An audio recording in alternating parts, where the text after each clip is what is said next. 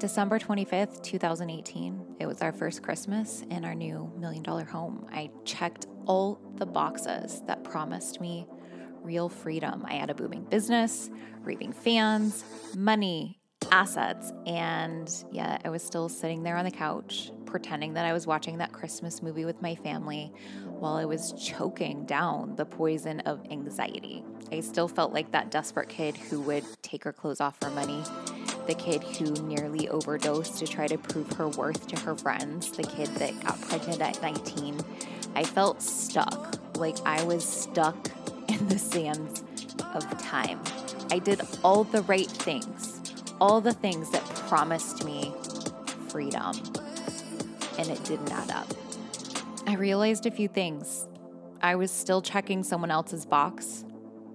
This was going to be an inside job, and I would do whatever it took to never feel that way again. Consider this podcast the rebranded, revamped, cool-ass version of Alternative School. Alternative School for the unruly entrepreneur. This is for the innovators, the creators, the world changers, the service-minded, and those who want the details on how to create a business that really, truly, finally fucking sets you free. I'm your host, Andrea Crowder, and welcome to the Unruly Entrepreneur Podcast. Let's go to the show.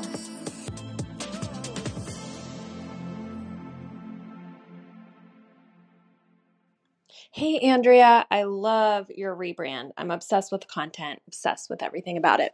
My question for you is, how do you create a vision for, I'm going to say brand, but for what you're doing? I'm doing a bunch of things successfully, but I don't have a long-term vision, which I know is the key to driving what I'm doing, like driving the intention and the purpose and making everything feel cohesive. I just am stuck when it comes to what my ultimate goal is. I say this is okay. Thank you for asking this question. So I look at my business now and I'm like, okay, I can see where I was in motion and I was taking intuitive action, but I couldn't see the full picture yet. And so what I'm suggesting is that you're not supposed to. You're thinking that you should have a long-term vision when you don't, and actually the idea that you should is creating a little bit of resistance and suffering, because if it's not there and it should be, then your mind is going to cause energy in your body to get things to be a different way versus you just being in acceptance of this season that you're in where you're actually placing puzzle pieces together just one at a time and seeing what fits and seeing what doesn't.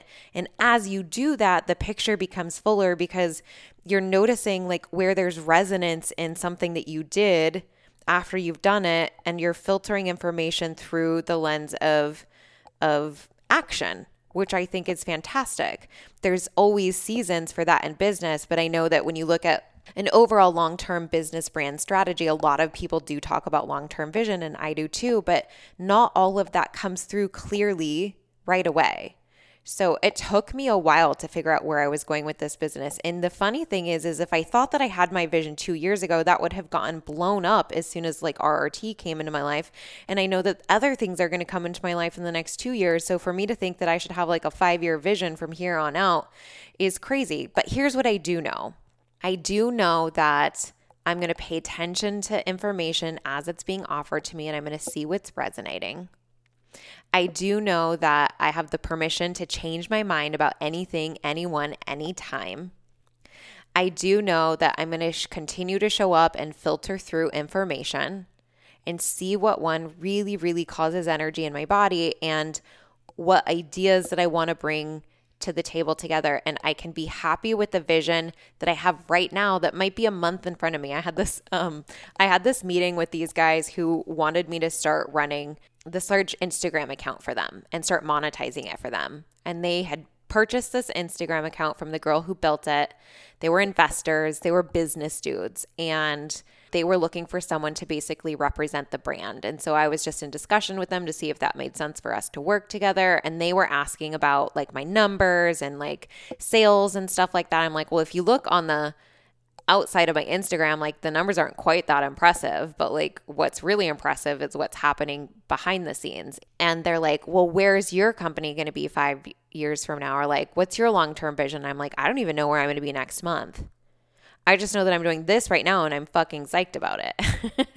So that partnership didn't end up working out with them. There was just no long-term resonance with what they had going on and with what I had going on. But you should have seen their faces. Like at first I was like, do I tell them the truth, or like do I like be all professional and like make something up? And I'm like, no, I can't do that. Like that's just not resonant with who I am. I'm just gonna like be just honesty is like my number one, is one of my core values. And I was like, fuck it. So I'm like, honestly, I don't have vision. I'm in this space where I'm just being intuitively guided. And I know what I'm excited about right now is this. I have no idea what I'm launching next month. I have no idea what I'm launching the month after that. I have no idea how I'm going to get to my ultimate goal and intention. So this was back in the summer of 2022. I had a goal of 1.2 in sales, 1.2 million in sales. And there was no clue as to how I was getting there. It was just trusting that if I not even trusting, but continuing to filter through ideas to see if there's resonance with the ideas. And if there's resonance with the ideas will get me to where I'm trying to go. And so I just kept launching and kept doing and kept taking action on the thing that was the most intuitively guided for me in the moment. And now when you look back at it, it looks like a cohesive brand. It didn't start that way. It wasn't like, here's all the things and here's how I can see like the customer journey. I can only see that now in hindsight. And I can start to put all the pieces together where I'm like, wow, that all makes tons of sense. But me building it in that process was very much me just staying ultra guided. I have that tattoo on my hand that says guided. Like one of my favorite mantras for myself is when I know, and when I know, I go. If I don't have a knowingness, if something hasn't locked in around certainty, I might have an idea even for a program. And if the knowingness hasn't dropped in that it's time to execute, I just don't. Every month I start the month and I'm like, I don't know how we're going to get to that financial intention, but here we go again. Every fucking month. So I'm only suggesting that it's actually great right where you are. You're totally fine. You don't need most of our visions come in hindsight. Unless it drops in like automatically. And it's just so different for everyone. It's so different for everyone. And it's okay right where you are. We can only ever be in one room of the house at the time. So just be in the room that you're in right now and get really familiar with the room. And when you feel guided to move from that room to the next room, go move to the next room and start to make each room your own and filter through what's there and then and make it better and increase it and decorate it and bring joy into it. And then you'll notice after a while that you'll have like a complete house. But did it start that way? No, we had to start with one room at a time. So the vision is likely going to come in hindsight most of the time. And it will all start to see the puzzle pieces linked together as you start to fumble through different pieces. I hope that really serves you.